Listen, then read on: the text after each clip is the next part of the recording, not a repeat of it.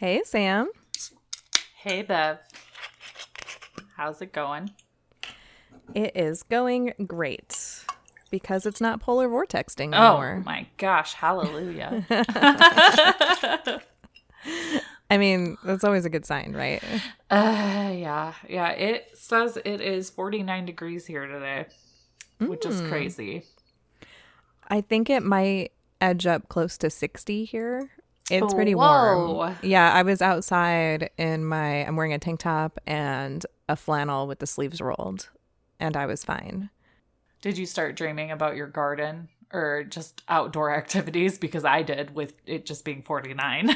Yeah, I did. And in fact, I went over to my garden because there's like a bunch of kale and lettuce in there that I need to get out so that I can cover it and start working on like soil amendments for the spring.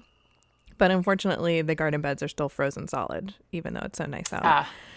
Yeah. So can't do anything yet. But I did go dig in my compost pile, and there is compost ready to be put on the garden. Ooh, nice. That's not frozen solid. So there's that. It's all about the small wins. Yep, especially this time of year. But what are you drinking over there? So I got a wine shipment during the polar vortex, and this was at one point kind of a slushy. I remember that. Yeah, and I'm gonna try to say this. I think it's Futitini. And it is a 2017 Zibibo, which I was like, what the hell is a Zibibo?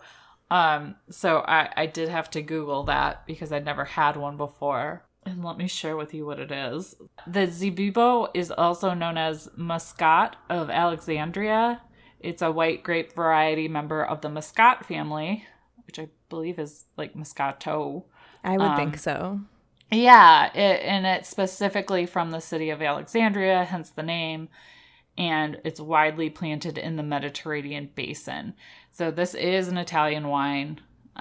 It's a very citrusy, fruity kind of beverage. And Futitini is a term used in Sicily to mean take it easy and don't let the little things bother you, which I totally need that to remind myself that in my life. So maybe once I'm done with this, I'll just rip the label off and put it on my laptop or something. I like that. That's or really you can cool. just yell at me, Futitini! Hashtag Futitini.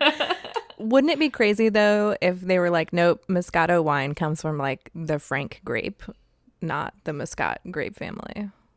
That would be annoying. But yes, this is very good, very light, easy drinking. And unfortunately, I did pour most of it in my glass before I got on here because I'm still measuring my alcohol. So, oh boy. Drinking responsibly. But anyways, what are you drinking over there? So I am drinking a beer called Cover Crop.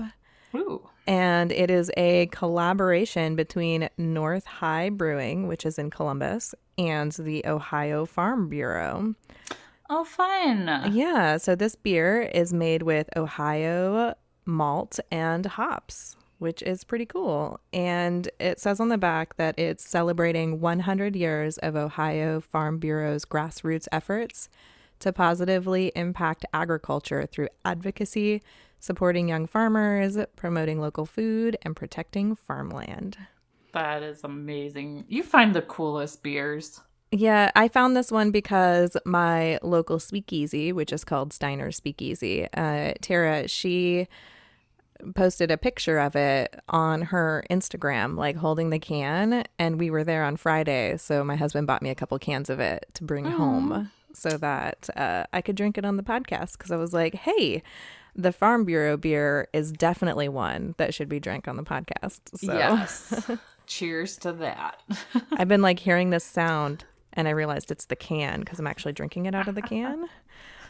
So sorry, there might be some extra background noise in this episode. Our drinking habits can be noisy. Right. Well, I'm putting it inside the koozie now that says "Beer is my Valentine," which was sent to us by Jessica for Saturday Lime. So So thank you for that, Jessica. I got that as well. But I am drinking my wine out of the Ward Off the Dicks with all the positive vibes mug that you can find on drinkandfarmmerch.com. Nice. And welcome to We Drink and We Farm Things. That's Bev over there. And that's Sam over there. And this is the Farm Comedy Podcast where we drink adult beverages, talk about farming things, and give zero clucks about having the perfect farm life. Yeah, not that we don't want our farms to be full of good things all the time, but the realities of farm life aren't always rainbows and sunshine. Nope, and we both make a shit ton of mistakes, and then we come on here and tell you all about them. Yeah, we like to keep it real with you and have discussions that we think are filled with new knowledge that you may or may not already have, but we definitely don't have it. Entertainment, and sometimes we go off on tangents. Speaking of tangents, we record our tangents and stick them up on Patreon. So we did record a BS session on Patreon. It is up there. You can check it out at patreon.com/drinkandfarm. And that is free to anybody that goes over there and listens to it. Yeah, even if you aren't a current patron. But if you aren't yet, it's definitely time to join it because we're going to be sending out our little gifty in April if you are a patron at the $5 level or above. So get in on that now because Sam and I just locked down what it's going to be. And it's going to be awesome. It's really cute. You guys are going to love it. You don't want to miss it. And it's good for the guys, too. We say cute, but I think guys would like it as well. I call a lot of things cute. And I try to be careful with that because, I don't want to call my husband cute if he doesn't like that. But I do anyways. It's your beard is so cute. It doesn't really map manly beard to cute, but that's what I say. So yeah. Well. And speaking of the Patreon, our drinks this episode are sponsored by Jessica Hawkins, which is at It's Just the Hot Mess on Instagram. So cheers, lady. Yes. Thank you so much for supporting our drinking and farming. Yeah. So I don't think we have any follow-up or corrections from last week, do we? So I realized I didn't put it in here, but I did want to have just a tiny bit of follow-up about the open letter that we read last week. Ooh, okay. Yeah, when I was listening to it, I realized that maybe I was being a bit of a dream killer, and I didn't mean to be. You're so hard on yourself. But I can see how the context of that could be dream killer. Yeah, and that wasn't what I was trying to say. I was more trying to protect people from having unrealistic expectations. About how far some of that self-helpy type of stuff can really take you. Mm-hmm. It takes a ton of work to make money on a hobby farm. So I just want people to know that you can make money on a hobby farm, but be careful of anybody who's telling you that you can make enough money to quit your job, like breeding rabbits or something. Yeah. So it's just be realistic. Yeah. Yeah. And honestly, I kind of felt like that letter was more dream enabling because it sets you free from feeling like you have to justify monetarily your goals in order to achieve your dreams. One day I'd like to have reindeer or emus, but I don't know exactly how I would monetize that right away because I could be ooh, emu meat. But am I really going to want to wrangle an emu and process it? Probably not. Yeah. I probably just want to hug it. So, if anything, I think it's just kind of giving people the freedom to do things and not have to explain themselves. Yeah, and that was how I took it too when I first read it. It was just because I get to listen to it multiple times while I'm editing it. So the fifth time I heard that semi-sarcastic and angry tone in my voice about, people preying on people looking for some sort of, help to make the hobby farming into a real sustainable income, because I get annoyed by people who aren't being fully honest about what it really takes to do some of this stuff. And I don't Yeah. mean to be like that mean about it. And I was like, that wasn't what I meant. Just sort of was, I wanted people to have permission to do it without making money if they had the means to. Right. Yeah. Yeah. I knew what you meant listening to you, but maybe that just means I'm equally as sassy. So Well, you know me really well, but like yeah, a that's first time true. listener that is really trying to make money on their hobby farm, like would have heard that and been like, these ladies are crazy. I make money on my hobby farm. But Yeah, but Yeah. if they just give up on us after one listen, they're not our people. and that's true. That's true. Fair enough. But we hope you stay around if you're brand new. You're probably like, what are these bitches talking about right now? Right? Yeah, listen to the last episode and you'll get it. Yeah, we try not to do too much follow up on previous episodes because each episode kind of needs to stand on its own. But I felt like that had to be said. And oddly enough, I got a message before that episode had even dropped asking me how to make money with goats. Aw. Yeah. I just told them that I don't make money with my goats, but that we talked to Erica, the goat chick, about the kind of money that you can make using Nigerian dwarf goats on our mini-sode episode, which is Drink and Make Goats. Yes, you should go check that out if you haven't. That was a really fun interview. And Yeah, I can't it really wait to was. meet her at Coop Camp. That's going to be so fun. So I think we can jump into our regularly scheduled episode. Yeah, we sure can. Raise your hand if you survived the polar vortex last week. I'm raising my hand really high. But you nobody can't can see it. us.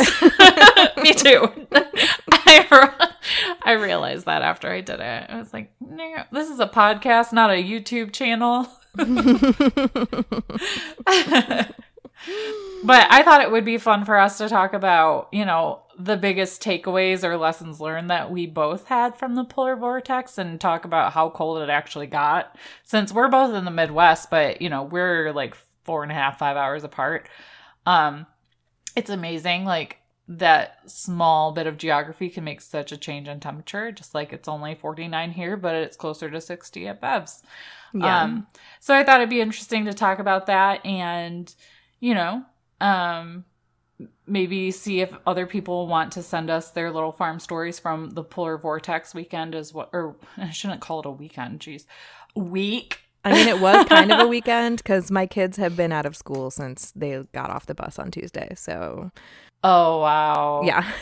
Yeah. People had their kids almost the whole week up here, or at least on like Friday, they got a break and they Yeah. went back to school. It was crazy. But anyways, what was your biggest takeaways or lessons learned from last week? And how cold did it actually get? So, our coldest that I saw was a negative 25-degree wind chill, Okay. which is super cold for me because I'm from the desert. Yes. And the lowest actual was like only around negative 10, Okay. which is still really cold for this area. I'm in southern Ohio, so we have pretty mild winters compared Okay. to like, you know, you guys up closer like to the northern area of the United States. But I was ridiculously worried about the animals. I did not let it show online, but I have like pretty ridiculous anxiety as well. So it only makes sense that it would translate to taking care of animals. So I was really worried. And in fact, I like hardly slept on Tuesday night because I was expecting to walk out and have everybody be frozen solid when I went out there, which is an awful, awful thought. Yeah. But, you know, I worried about our safety too. I was kind of glad that the kids were home because I was telling Jared I was afraid that like Aurora was going to wander out of like the school building and then not be able to get back in and freeze outside, Oh. which is a stupid thing to worry about as well. But not really, right? Because sometimes kids think things are a good idea when they're just not. Yeah. I mean, just like animals sometimes think things are a good idea Oh. when they're really not. Oh, yeah. Yeah. I mean, Yeah. absolutely. But it turned out like everything was fine. When I went out there on Wednesday morning, the chicken's water was kind of frozen. So I just like chipped the ice out and poured some hot water on it and it was fine. And the temperature stayed pretty steady in the coop. It was between 14 and like 27-ish the whole time Nice. with only like 18 or 15% humidity. So it was dry and it was a reasonable cold. So like as soon as I saw that, I was like, all right, I can stop worrying because this is our coldest day right now. So this means that this is okay. And I went in, the goats were fine. The goats could not have cared less. But I did keep them in the barn because I was worried about frostbite. I didn't want them wandering out onto the pasture when the wind was blowing really hard. So I kept them inside their barn stall with all the doors, you know, like closed and locked so that there were no drafts or anything. And they fared just fine also. But like my biggest takeaway from it was that I need to stop worrying like so much about them because animals, they're really hardy. Like as long as they're not sick or a baby or some sort of like specialty or tropical breed, you know, like obviously like naked chicken breeds or, you know, or like flamingos. Yeah. I mean, they're just not made for stuff like this, but like most chickens are. So my biggest takeaway was just like to let them be and they're fine. I did lock the coop too. I didn't let them go on the run because my chickens were kind of dumb last year and they kept wandering around like outside when it was really, really cold. And I was positive that they were going to like lose Holcombs and Waddles if I let them do that. So I closed their chicken doors. They were cooped up for like 3 days. Same with the goats. Goats were cooped up for 3 days too. I kept everybody inside Tuesday, Wednesday, and Thursday and then let them out on Friday. But yeah, extra feed, extra straw, safe, draft-free shelter. That's all animals needed. And I feel like I gained some confidence because of that. Good. Yeah. I mean, I was sure that I was going to lose my nose every time I went out there. So I only went out twice a day and I probably should have checked on them more since I was so worried. But I was also worried about myself. So right. Right. You have to strike a balance. Yeah. And I feel like I struck a pretty good one. But what about you? Like, what were your temperatures and what were your takeaways from the polar vortex 2019? So I can't remember like what the lowest actual was, but the wind chill was like at its worst was just over like negative 40. Oh my gosh, that's insane. Bananas. So luckily, like I said, I was home all week, but my husband's home right now, and he was the one that braved the wind and chill and all that fun stuff on like the worst days. And I'd ask him for help, but he'd kind of just ignore me. He's stubborn like that. But yeah, I think a really good takeaway was that, you know, because Matt was going in and out of the house so often to figure out the waterers, and we ended up just doing like a waterer rotation because we have so many around, just laying around.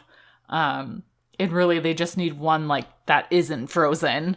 So we started rotating them, but he also found this really great heater when he was at Tractor Supply. But you can get it on Amazon as well, and we'll link it to the show notes. But he found this, it's called like a Farm Innovators Ice Chaser Multi-Use Utility De-icer. So you can use it like for any livestock, and it's good for up to like 25 gallons, I think is the one we got. So he got one for one of the waterers in the coop, and then he also got one for the Calduck pond. It is not cheap. I think it's like $35-$40, but it's definitely worth the investment if you can't be home in extreme weather and you're worried that your chickens aren't going to have water. It's definitely worth the investment in my opinion, because like the fish tank heaters do well only for so long, but this did not freeze over. And the Calducks actually live outside, and we have, I think, like 3 sides like with the plastic around it. So there's still like cold air getting in there, obviously. And that didn't freeze over either. So I definitely recommend that. And then I'm also just super grateful that my goats weren't bred a month earlier, because then they would have been giving birth during the polar vortex. And that would have been super scary. But overall, I think I just learned or confirmed in my own brain that, you know, animals that have food, water, and a draft-free environment are total badasses, and they're so tough. And the goat shivered a little bit, but like we learned a couple of episodes ago when we talked about keeping goats warm, that's not necessarily a bad sign. It means they're acclimating. Yeah. It means they're acclimating to the weather. So as long as it didn't get too bad or it wasn't something I was seeing constantly, I felt pretty good about it. But yeah, so I'm just overall grateful for my husband for, forcing me to stay inside and keep working as he braved the coldest days. I was also stubborn back and went out a few times, even though he told me not to, just because I didn't want him doing it all by himself. So, but yeah, I think it was really good. But I do want to point out, like, it wasn't a perfect experience because we have some chickens that have larger combs and wattles that did not fare too well because they got frostbite. And I saw this in the group a couple of times.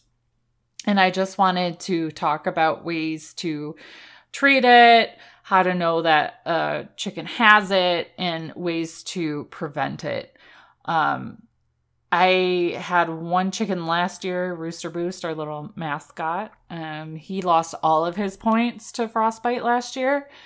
And unfortunately, I think we're going to have another rooster. He's not looking too hot on his combs and wattles right now, but he's still eating and drinking and alert and hanging out with everybody. So I think he'll get through it. He just might have some battle scars. So I thought it would not necessarily be fun to talk about frostbite, but maybe timely to talk about frostbite. I totally agree that it's gonna be timely. One of the things I totally forgot to mention this. Yeah, the temperature in my coop was probably because of the deep litter method, but the deep litter method can tend to create a lot of humidity depending on where you live. Mm-hmm. I think the wind chill was just so cold. That was why I didn't get a lot of humidity in my coop. So I didn't end up with very much frostbite. We have like a couple points. My rooster, Stephen Ray Morris, he has the frostbite the worst, and it's like 3 points, just like the very end. In fact, I haven't treated it on anybody. It's so mild this year, but that was not our case last year. We had a lot of frostbite last year, so... Yeah, and I think we should start this talk off with saying that we are not shaming anybody. Frostbite happens so quickly, and you can do everything you can to prevent it, and it can still happen. We are, like I said, we're not shaming anybody. I'm trying not to shame myself because last year, I think what attributed to some of Rooster Boost's frostbite was that we have these overhead nipple waterers, and depending on how the chicken drinks and if they're kind of a moron and stand under it for too long, like Diablo did. Luckily, he has no frostbite, but his feathers were frozen, so he got to come inside and crow his head off in my bathroom for a couple days. Fun. But yeah. But our jungle fowl, George, has insanely huge wattles and comb. Wait, you named your jungle fowl George? Well, duh. I'm sorry, I had not known that. George of the jungle. Yeah, so George of the jungle, clearly not made for this weather. Yeah, but I watched him stand under the water and drink, and he hits the nipple so hard that, he's getting a drink, but it's also running down his wattles. So they were cold and frozen, but then he has points on his head that are like kind of hot to the touch and a little bloody. So we did kind of an alternating between Blue Coat and Vetericyn on him as like a little spoiler for how to handle this stuff. But sometimes chickens just do whatever the hell they want, and no matter how much you try to control their environment, stuff's going to happen. So I just wanted to preface this. Yeah, I think it was only dumb luck. We didn't end up with it this year. I mean, like, the deep litter method is the only thing we're doing different this year than last year. So our coop is warmer than it was last year, but not a ton, just by like a few degrees. But yeah, I have no idea why mine didn't get frostbite. It's not because I'm awesome or anything. I think it was just dumb luck. And they didn't stand by any drafts, perhaps. Yeah. I don't know. Yeah. Our coop is like like Fort Knox. Like, it is not drafty. I think it was just cold, so cold, and the way he was drinking, because he's kind of an idiot. Yeah. And I hope nobody's insulted by me calling him an idiot.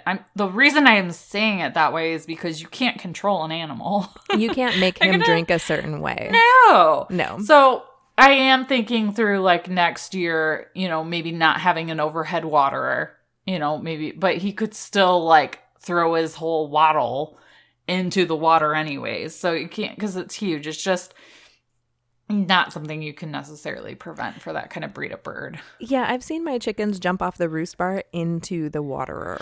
Oh. Just, so I they're don't diving. know what they were aiming for. They were diving. Yeah, Yes. I mean, like, chickens are smart in so many ways, and then they're just so dumb in so many ways. Yeah. We're not bashing chickens. We're just trying to help everybody realize that just because your flock has frostbite, it's not necessarily your fault, and it's okay. A lot of backyard chicken keepers have frostbite in their flock.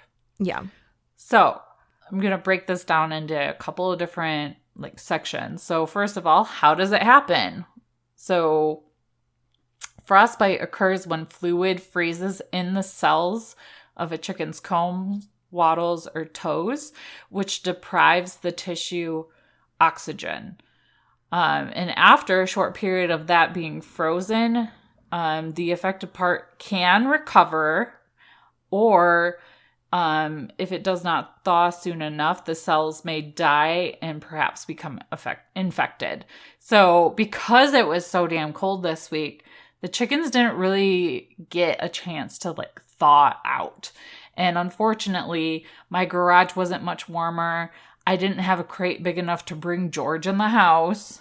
And I felt it's kind of scary too when you bring an animal from negative 40 degree wind chill into a house that's 65 degrees, like the negative impact that could have when you bring them in and then take them back out. It's something you have to kind of weigh the risk for. Yeah, it can really shock the system. Right. Is it better just to let them stay out there and see how it goes? Or is it better to bring them in and then back out? So I went with the approach of just leave him out there. He's going to kind of have to tough it out and we'll see how it goes, which you have to do what you're comfortable with. I wouldn't necessarily say I was comfortable with that, but it was really my only option, and to just check on him and spray Blue Coat on anything that did open up, or Vetricin on anything that just looked like painful, I guess you could say. Yeah. So some signs of frostbite include appearance of pale gray or white tips on the comb around the edges of the wattle. And then for frostbitten feet and toes, it usually looks kind of red, which to me, it's kind of hard to tell with the toes and the feet right off the bat, because sometimes chickens just kind of have reddish looking toes. Yeah. But the frostbitten comb wattles or toes will swell, and within a day or so, that's when you're going to notice the blistering. So severe frostbite results in blackening of the comb tips, edges of wattles, patches on feet. That's what Rooster Boost had last year. It started off as like the pale color, and then it just looked kind of black and dead. Oh, something else to keep an eye on. The affected chicken may lose interest in eating or other normal activities, which can indicate that the chicken is in pain. So I didn't really see that out of George when I was in the coop with him. He was running around like a crazy rooster the whole time he was eating. I saw him drinking and kind of perpetuating his wattle issues. But he seemed fine, and that made me feel a little more secure in the idea of just keeping him out there, but keeping an eye on it. So you might be saying to yourself, what the hell can I do? If you do discover that the wattle or the comb or the feet is still frozen, you want to slowly warm up that frozen area. You do not want to use a heat lamp, heating pad, or any form of direct heat that would warm rapidly. That includes a blow dryer. It might be super tempting to jump in and try to make him or her as warm as possible, as quickly as possible, but don't do that. You also do not want to rub the affected area, because that could increase the damage. For The feet, if you notice frostbite on the feet, you can place the foot in warm water at 100 degrees Fahrenheit for 20 minutes. And to thaw a frozen comb or wattle, gently apply a damp, warm cloth to the frozen part for 15 minutes and rewarm that cloth as needed. But after it's thawed, you can apply a hydrogel water-based wound treatment. We use Vetricin here. We've also mentioned Blue Coat because you can easily spray that. I don't know, what would you call it? Medication? Yeah, like disinfectant. Treatment. Yeah. You can easily spray that, and it doesn't put any pressure on the affected part. My birds still don't like it when you spray things at them. They wiggle their head around. So with Blue Coat, you got to be careful because you can spray their comb and then, lean back when you do that because they might wiggle their head and get Blue Coat all over your face. Which would suck because it would be there for several days. Yes. It's bad enough when you get it on your hands. You don't want it on your face. So it's also a good idea, if you can, to isolate the bird in a clean, warm facility and keep an eye on the wounds and make sure it heals properly. And if you can, you can tell I'm trying to cater to everyone because it's not necessarily that you can just automatically do this sort of stuff. So if you can, choose a feeder or waterer that won't rub against the affected part. And if the feet are involved, it's a good idea to try to provide some soft bedding for their little feet. And if it's necessary, protect their toes with some vet wrap. Just be careful with that if there's open wounds because you don't want it to heal into the wound. Yeah. And, I'm glad that you mentioned the spraying something on the frostbite. I realized in the group I had mentioned that we use green goo, or I've got a couple of other salve style disinfectants.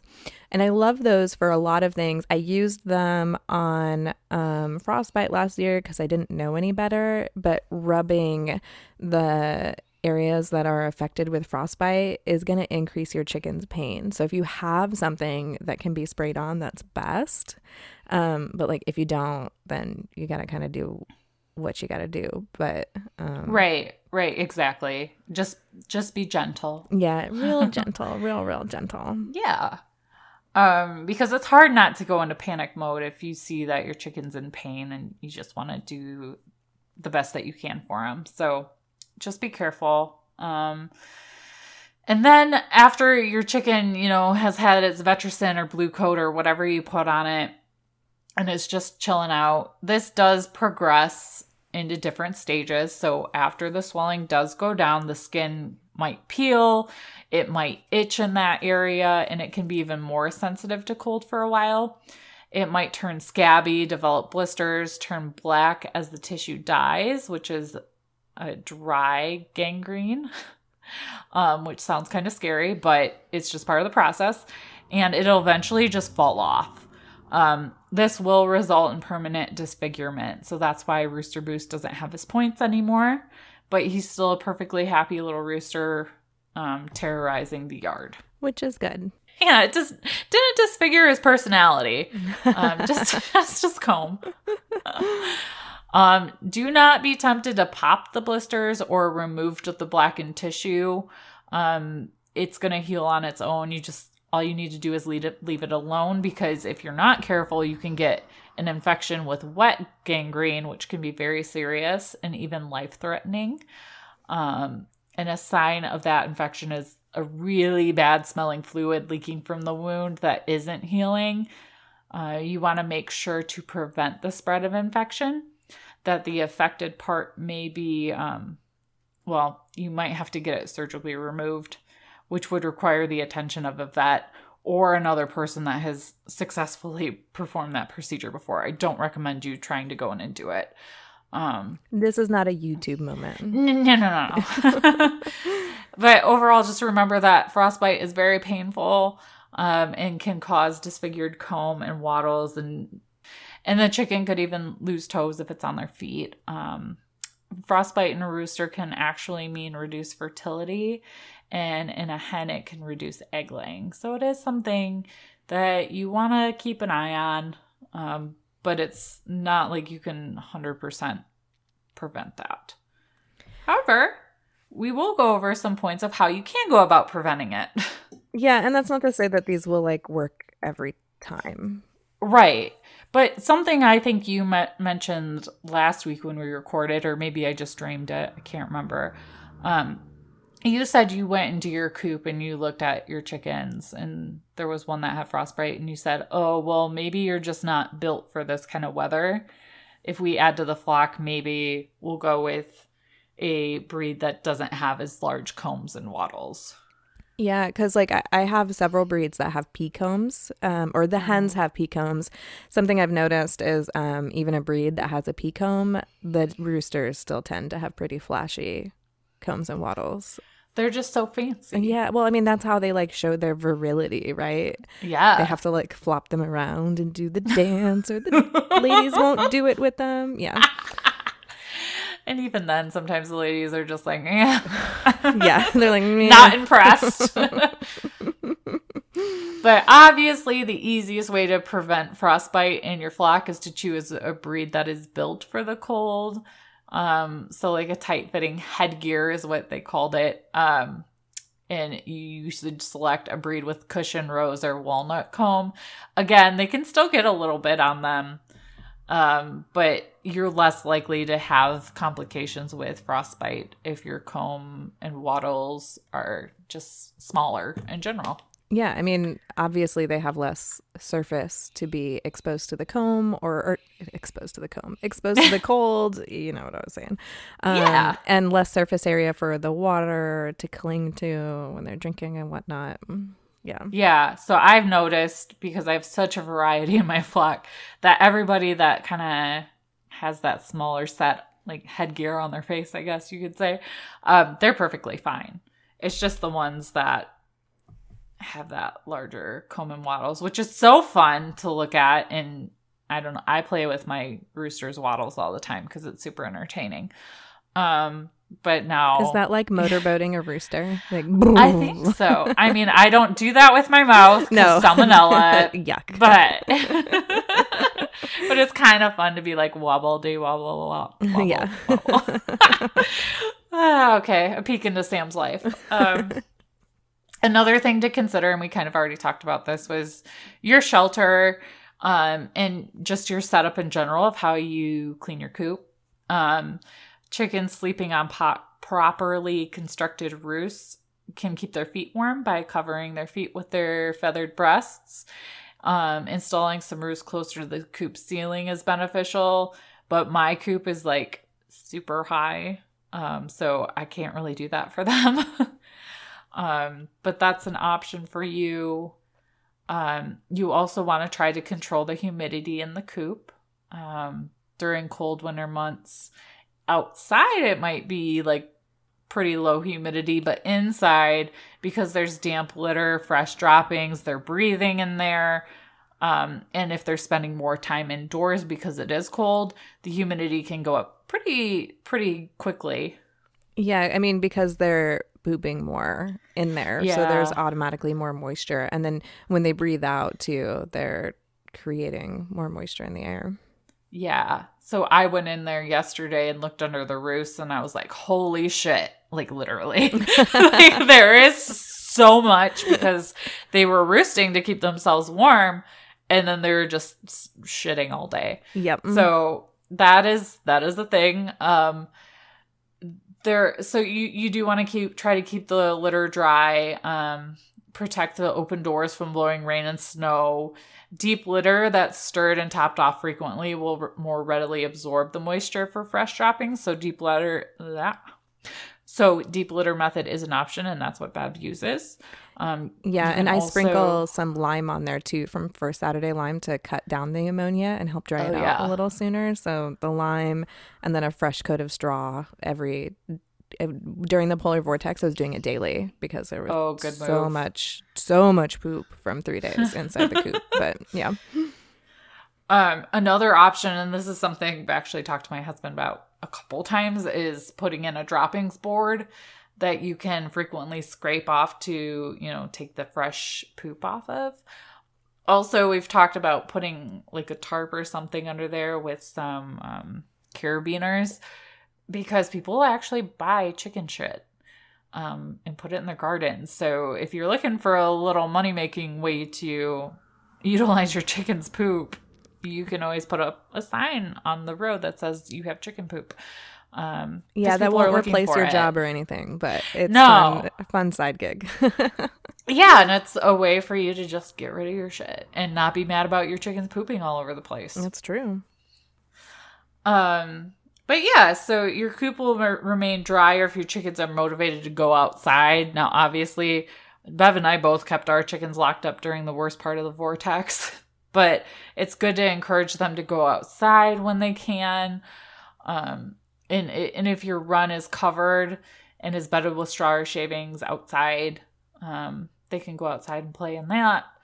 But they're gonna do what they want. They might want to stay indoors anyways. Another thing that seemed kind of like weird, but it's something that I knew at the same time, was that you need to keep your chickens hydrated. So making sure they are drinking water is also important frostbite prevention, because hydration allows the chicken's body to maintain good blood flow to the combs and wattles to help keep the extremities warm. So I feel like George was kind of not doing himself any favors, when he was chugging water, but also getting it all over his comb, and then, all over his wattles. And then he's shaking his wattles, which are huge, and they're like slapping his comb because they're that big. Which is probably quite the visual. Yeah. Then he's getting water on his comb too. I'll have to take a picture for you, Bev, and send it to you. He's covered in blue coat right now, so it's real cute. But, so he wasn't doing himself any favors by getting everything all wet, but he was doing the best he could with his circumstances. And it kind of like we talked before too, during the winter months, you can use like a water fount base heater or the heater that I talked about earlier. Make sure your chickens are getting warm water a couple times a day, because this will help them stay warm. In the articles that I did my research in, they did talk about the small cup watering system or the nipple waterers. I use the above head nipple waterers, and that's caused some of the problem. I've also used the small cup one, and those did not last in the polar vortex. You just got to do the best you can with what you have. Yeah, I use like a light bulb screwed into a base under a cinder block with like a cap on it that my metal waterer sits on top of. Mm-hmm. And that worked out okay. It wasn't like perfect, but I just had to chip ice off of it every morning and every evening. That's not too bad though. Yeah, no, it wasn't too bad at all. But for the most part, like they had access to water all the time through that. So I'm relatively impressed with it. If it had been outside though, that would have been a different story, because the wind chill would have been hitting it. But inside the coop, it worked okay. Which, I mean, water inside the coop is also like a big no-no to keeping the humidity down. But I don't want a light bulb outside. And my run, I still have not winterized my run. I didn't last year, and I did not get around to it this year. Maybe next year I'll have it done. And we don't pretend to be perfect chicken keepers. We just do our best.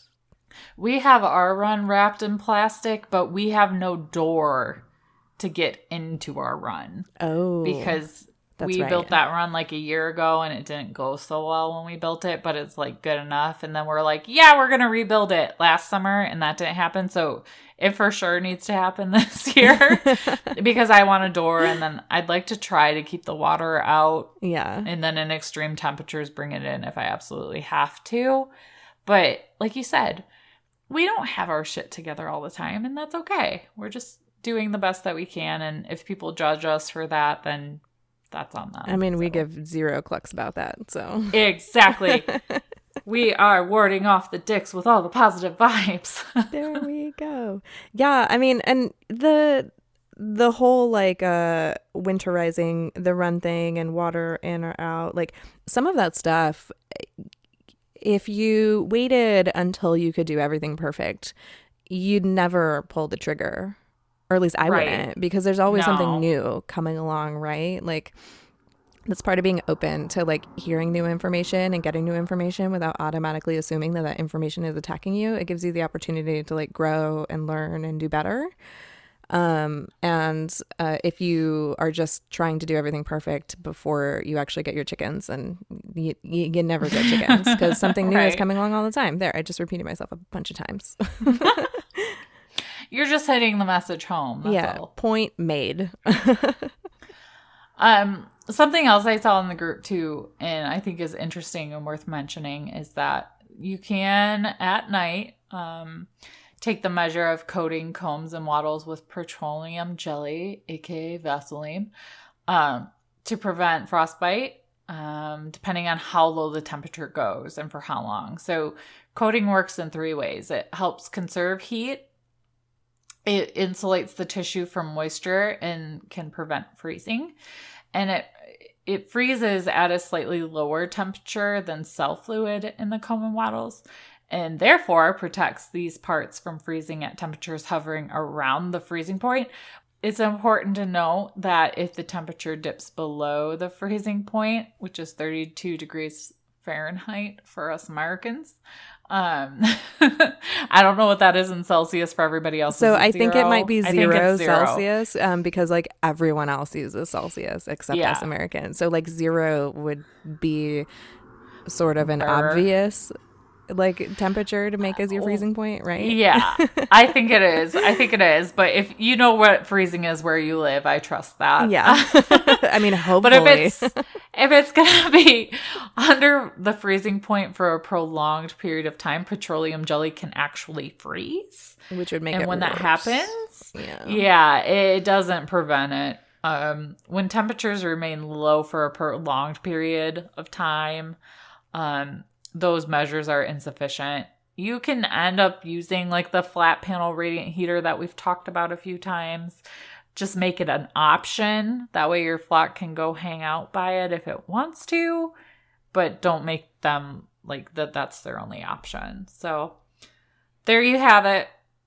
Drinking Farm educates on frostbite in a very roundabout way. And there was a lot of talk about the flat panel heaters in the group for the polar vortex. Like, so one thing that is really important to remind everybody, like the polar vortex type of temperatures that we got, this was supposed to be a once in a generation storm. Now, yes, whether that holds true or not, because of the insane things that are happening to our climate, I mean, obviously we have no idea. Right. We could go into another ice age. You don't know. It wouldn't be the first time the world's had an ice age. I mean, probably not in our lifetime, because like, those things tend to happen slowly over time. They take time. Yeah. It's not like we just like wake up tomorrow and everything's frozen permanently. God, I hope not. That would suck. Oh, that would be terrible. We would all starve to death. No more food. But yeah, but having those sort of things on hand, you have to decide what makes you feel better, right? Yeah. Like you didn't use any type of heat in your coop, right? In the chicken tractor, Betty White and her baby have the flat panel in there. Oh yeah, but there are babies in there, so that's different. But like for like the coop, like fully feathered now though, so she'd probably be fine. But it just made me feel better. Yeah. But in the main coop area and in the small coops in the barn, all we did was like, in the barn we just put hay bales where it might be drafty, and that's it. And they were fine. Yeah. They were little champions out there. Yeah, and I didn't use any type of heat in my coop whatsoever either. So chickens are pretty cold hardy for the most part. Yeah. But I do have a flat panel on hand, so if I got like super terrified, I could go put something up really quickly. But I ended up not having to use it. So you have to decide what makes you feel most comfortable. I saw that somebody brought like their chickens in their like mud room, and there was like hay all over the place. Yeah. And I'm like, you know what? If that makes you feel better, I'm sure your chickens are just loving it and living their best life. You might as well just, have at it. Yeah. No judgment. Well, she said it was her unheated mudroom. Yeah, and it was funny. I saw that after like seeing, I finally got accepted into that big chicken group. I can't even remember what it's called. It doesn't matter. Chicken Keeping 101. Yeah, I got accepted into that. But basically, my Facebook feed has now become like chicken mean girls. So I'm going to have to leave that group. Yeah, people can kind of be assholes in there, but I learned some stuff. Yeah. If you just weed through it. But like, if you don't want to see that stuff in your newsfeed, then yeah. Yeah. And maybe I'll just ignore it for a little while and then go check it out when I want to go see what's being posted. But it's basically been like the same things over and over again. But like you mentioned, somewhere where it's not so warm, like such a warmth difference, then the outside temperature is best. And she said hers was her unheated mudroom. I know Brad from Coop Dreams put his in his garage, which was around the same temperature as outside. It just didn't have the drafts.